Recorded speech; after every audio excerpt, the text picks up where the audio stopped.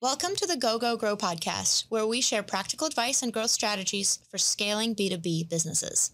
My name is Dasha Tishlik, and I'm the founder of Stratcraft.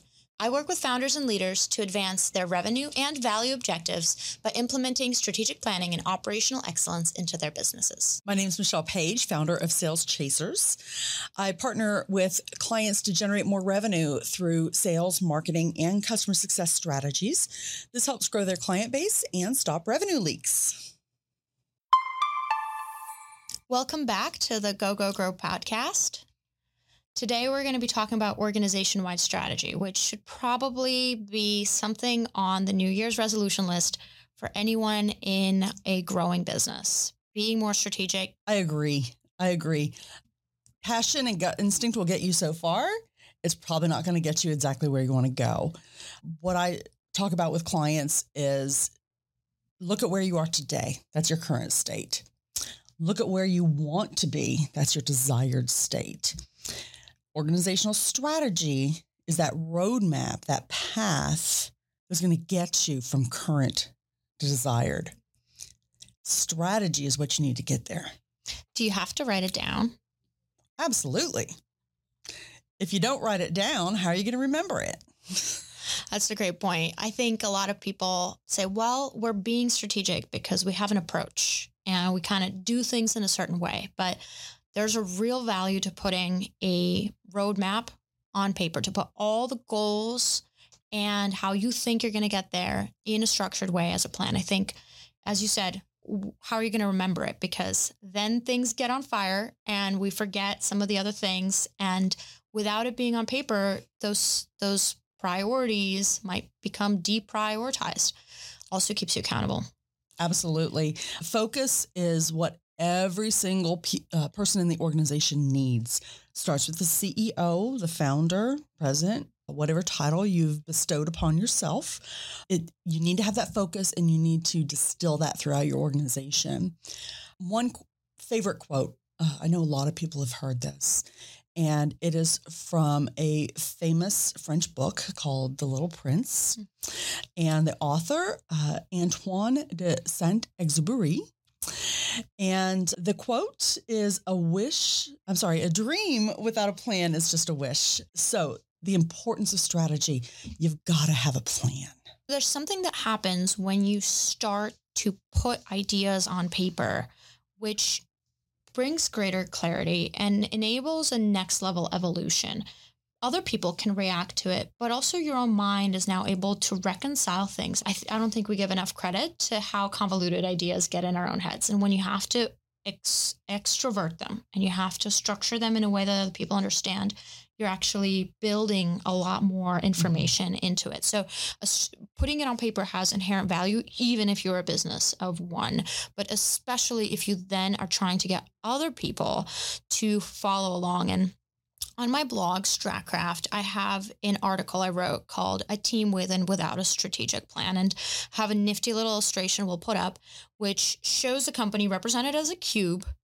And here's what it looks like when you don't have a strategy. Every one of your leaders in the team, every one of your employees is doing their best, but their conception of what the best is might be different from the actual target of the company. So everybody's sort of pulling, and hopefully they're kind of pulling in a generally similar direction, maybe off from each other by no more than 180 degrees. So that means they're pulling in opposite directions from each other. That means they're pulling differently at different times. And now, yes, you're moving your company in a direction, but first of all, it might not be the direction that you intended. Second of all, you're probably moving very slowly because people haven't reconciled their differences. And here's the things you can look at to see if this is your company. First of all, people have vague objectives. They can't give you numbers in time for when they're going to achieve things. Deadlines and timelines are pretty vague, and what and how they relate is vague as well. Second is people are finding themselves constantly with conflicting priorities. If you're the owner of the company or the CEO or the president, people are coming to you constantly with gripes about each other potentially, or how different projects are taking priority because the priorities haven't been reconciled. Next one is a killer. You feel like your leaders are creating silos.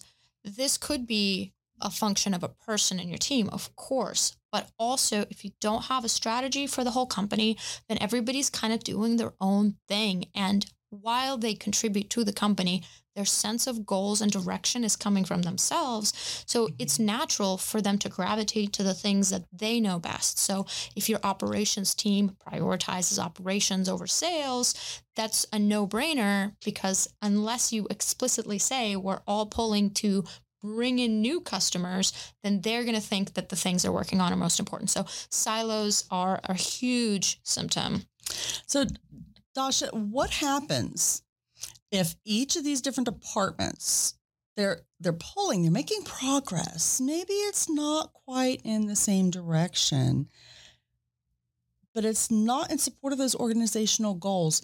Could there ever be a good thing happen from that? They're making progress, but could it be contrarian progress? Well, that's right. You might have things that start to deviate from what your company does. Like you could have a super creative person somewhere in your team who is inventing a whole new business unit, right? And that might be great and they might be really innovative, but because there's nothing articulated, there's no structure to this, what they're doing and whether or not they get support even for what they're doing, it's unclear. And you also can't make sense. Are the things you're doing working or not? Because you're not sure exactly what's happening because there's no plan that's central. So what is happening and what's affecting what, the cause and effect relationships are a bit unknown. So you're really missing an opportunity to learn more about your company and your team and what the possibilities are. You could have a strategy. You could set a goal and come up with an action plan. And you could be going down the route, and we'll get to this a little bit, and find out, hey, we didn't come up with the best plan. We didn't quite get to where we want to go. That is learning. That's learning for your company and your team. But if everybody's just doing their own thing, you don't even know what is affecting what. You don't know if the actions you're taking are which actions are producing the measurable results, or if it's just happening at random because the market is growing or something like that. So I think it was Thomas Edison that said, and I apologize if I'm giving the wrong attribution, I found 10,000 ways that don't work. But yes, that learning led me to the one way that did work. And that's a very roundabout paraphrase. But if every exercise you learn something from, that gets you to the end result. So you definitely have to do that for the benefit of the team. Your team will work better if they are aligned together against the same plan. And if anybody is pulling in the opposite direction on purpose, which does happen, you will now know, and you will be able to work with that person and turn around what they're doing and make sure they're participating in the joint strategy and plan. So it's about the kind of whys, but let's talk about the how. What do you do? What are the elements of a strategic plan? Well, the plan has to start from the top down. Now, the information to start that strategy may come from the bottom up. It should, because that's where data starts. So you can't just sit on high and say, well, I think we want to go in this direction. All of that, the inspiration for that has to come from where you are today. Again, going back to that current state. And to truly understand that state, you've got to go to the data. That'll be a recurring theme throughout all of our podcasts. You have to have good data. You have to know where you are in order to know where you want to go, what's realistic to go, and how to get there. So as the organizational strategy is being defined, then you have to communicate with every other stakeholder. You have to understand, with giving all these functional areas a seat at the table, what's important to you, what's happening in your area, what do we need to include? Now, can we dive into that? Like, what does every functional area have to contribute? How do you determine what's relevant for your business? Well, think about a large successful enterprise. I'm going to use Apple, for example. Everybody's at least heard of it. Mm-hmm. Yes, you have the CEO, but who is also running all the various operations? Well, of course, there's operations, there's finance, there are technology companies, so there's technology. They've got both product technology, product management, product marketing.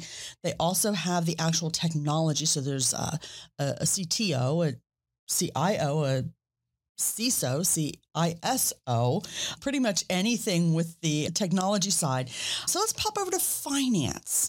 So there's going to be somebody that's controlling the finances. There's going to be somebody controlling investments, the SEC compliance. Then you're, okay, well, how are they selling and marketing this? Okay, then you have sales, marketing, revenue. So this is just one example of a huge company. Let's go downsize to our audience, which is those scale up companies. You're not going to have somebody in every position. That's right. But you've got the need. You have to fill that role. You have to fill that function. So if you don't have a person in that role, think about what you need in that role. That's a really good point, which is when you're thinking like for the functions and the areas or company that you might need to define things for, you might have to come up with an org chart or functional chart that doesn't include current heads, like you said, but actually, what are all the components? So you might have a facilities or a real estate component, and there could even be valuable decisions to be made strategy-wise and actions to be taken on that front, but you might not have a head of facilities. You might just be using them, but those are all aspects of your strategy. So you want to almost put together like as if your company is much bigger than it is, and just put what are the different, you could look at it from a process flow, for example, like everything that goes into making your company work, or from an org chart perspective, just put the empty boxes there and put yourself into or somebody in your team and say, hey, for the purpose of strategic planning, I need you to take charge of our data on supply chain. I know you're the head of operations. You got 20,000 things going on, but we still need someone to take a look at that function because it's a function of our company, or quality or compliance, et cetera. And I think it's, I want to make sure talent is very important. And so HR and talent, those things, the development of your people, make sure you have those things considered as well. It's not just the goals and the functions that relate to your customer, your product, and your finances. It's also to the team and the operations within the company, because those have to be developed as well in order to serve your customers best and in order to grow your company well over time. Okay, so that makes a lot of sense to me. So we think about every functional area, and then what do we do next with the goals or the vision of the company? Well, once every functional area either has a seat at the table or is addressed in that conversation, there needs to be that overriding operational goal. Now,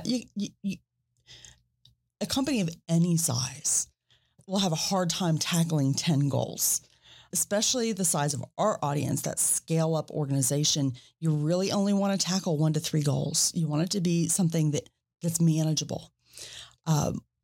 SMART goals. That is going to keep you on track. It's going to keep you committed. It's going to make sure everyone knows exactly what needs to be done. If you're not familiar with SMART goals, every letter stands for a key component. S, specific. Give me exactly what you want to achieve. M is measurable. There's that word data again. You've got to be able to put a finite number on it. I want to grow by X percentage, X dollars. We want to cut expenses by X percentage, X dollars. I want to enter 3 new markets, whatever that case may be. A is achievable. It's got to be something that you can do. If you're currently doing $1 million, you're not going to hit 50 million in 1 year. If you are, call me. I want part of your business. But it has to be achievable. If you set yourself out for a goal that there's no way you can achieve, getting people on board and committed is going to be very difficult. R is relevant. It's got to be relevant to your long-term goal. It's got to move you closer to your long-term goals. And T is time-bound. Don't just say, you know what, we want to hit 50 million. I'm not sure when. It's just kind of a long-range goal. if you want to hit 50, then what are you going to do in the next quarter, in the next year, in the next 3 years, in the next 5 years?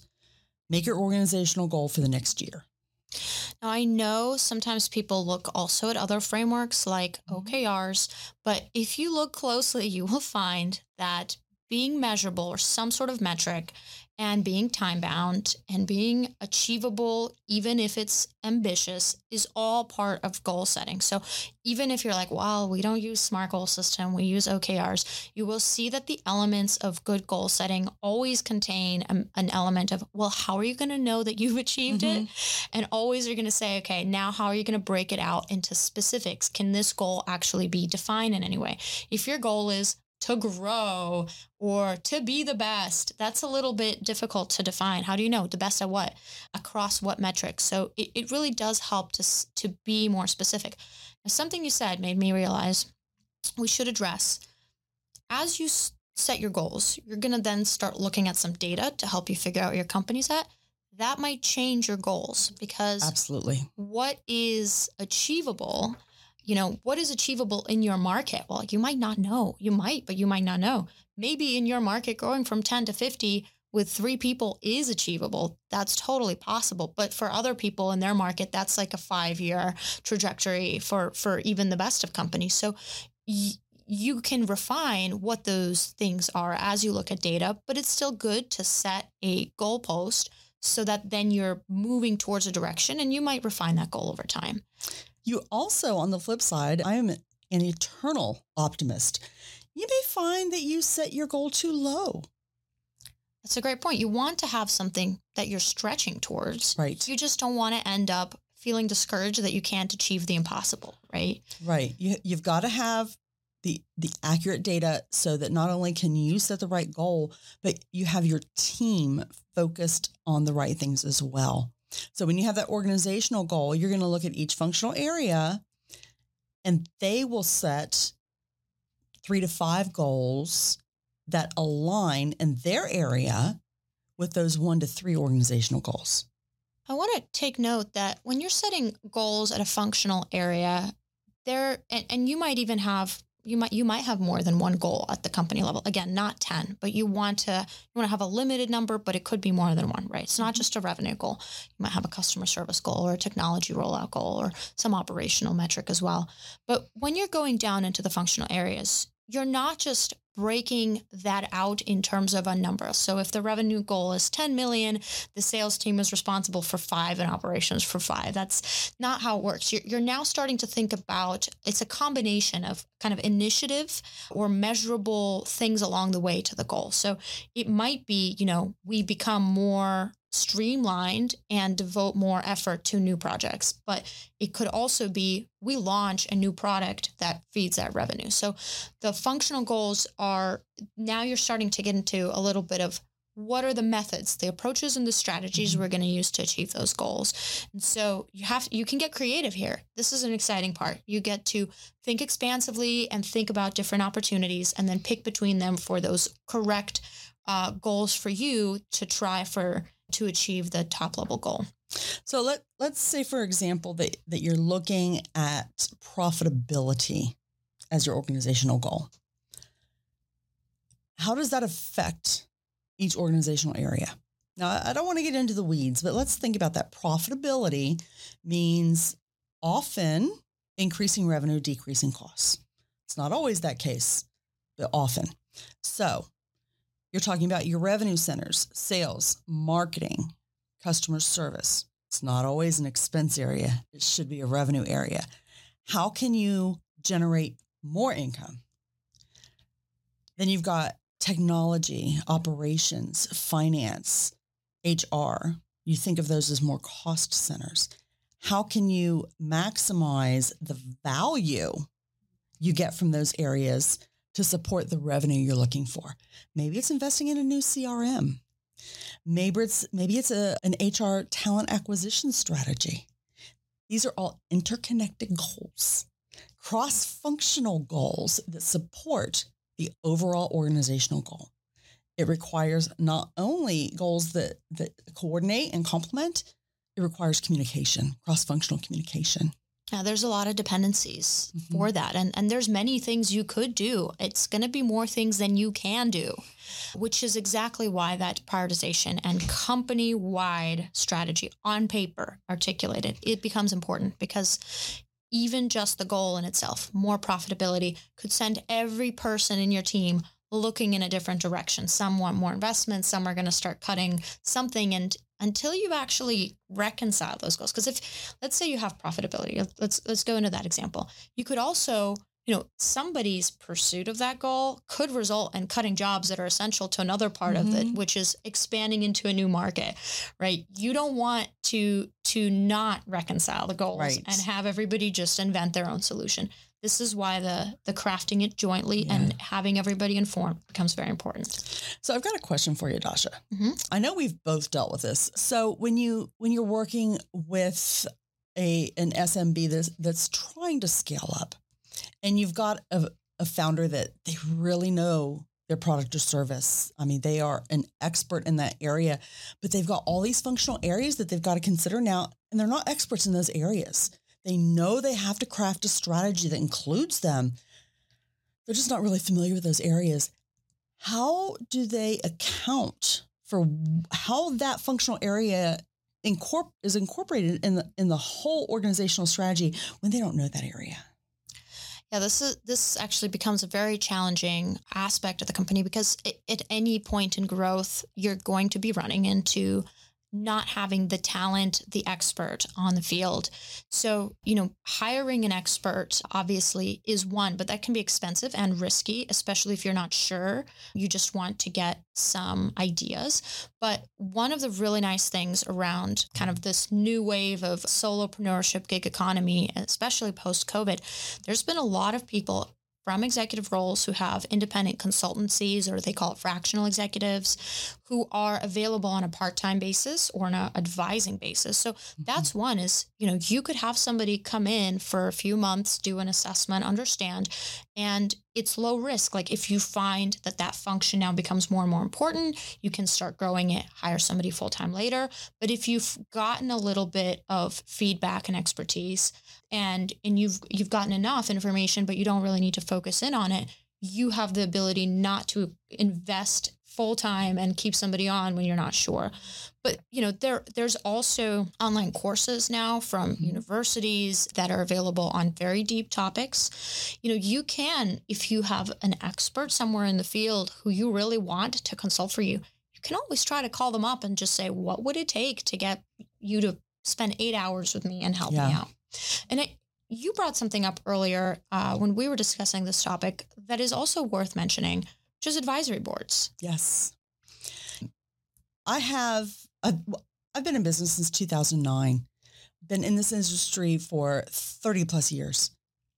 I don't know everything. I don't know HR. I've worked with skill development, coaching, training. My best friend of 35 years is an HR executive. She has been my informal advisory board on all of those topics. No, she's not on staff, but if I have one of those questions, she's my go-to. I have somebody that's a technical person. I've got somebody that's a legal person. They don't have to be employed by you. And of course, they're not going to, be liable for any executive decisions, but it's somebody with expertise that you can go to. And until you need that person on a recurring, full-time, bound by contract basis, it's good to have that second opinion or as a sounding board. I can go to a relative, my husband, a cousin, sister, whoever. They'll all give me an opinion. But unless they're an expert in that area, it's an opinion. It may or may not be sound business advice. When I work with smaller companies, startups, very early stage, they often really focus on that advisory group. And because they're trying, they're usually developing something new, and they're not nearly as experienced in it as, what's required to get everything done. And they're totally low ego about it. They're like, hey, we need 5 experts. We're going to find them. And it helps them pitch. And it's the same thing, even if you're a privately funded or bootstrapped business, you can put together that advisory board because you don't have to have the answer for everything. Having a few other people look through your ideas on overall growth, they're going to have contacts, they're going to have experiences they can be engaged like by looking at your overall strategic plan, getting into a couple of the meetings or reviewing some data and giving you some insights, and also telling you what they're seeing, for example, if they're from your industry and in your market. So a few advisors is a really great idea to have for your company if you want to have opinions from other people and to cover functional areas where you might not be an expert.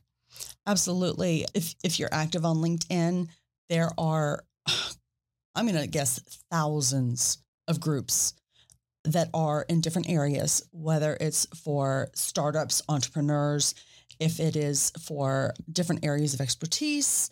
There are some, for example, women, minority business owners. There are some that are leadership think tanks, pretty much any flavor of expertise or business. There are groups, and you can go participate in those, ask questions, share ideas, form connections. Very, very valuable, at least in my business and my sharing of knowledge and absorbing of knowledge.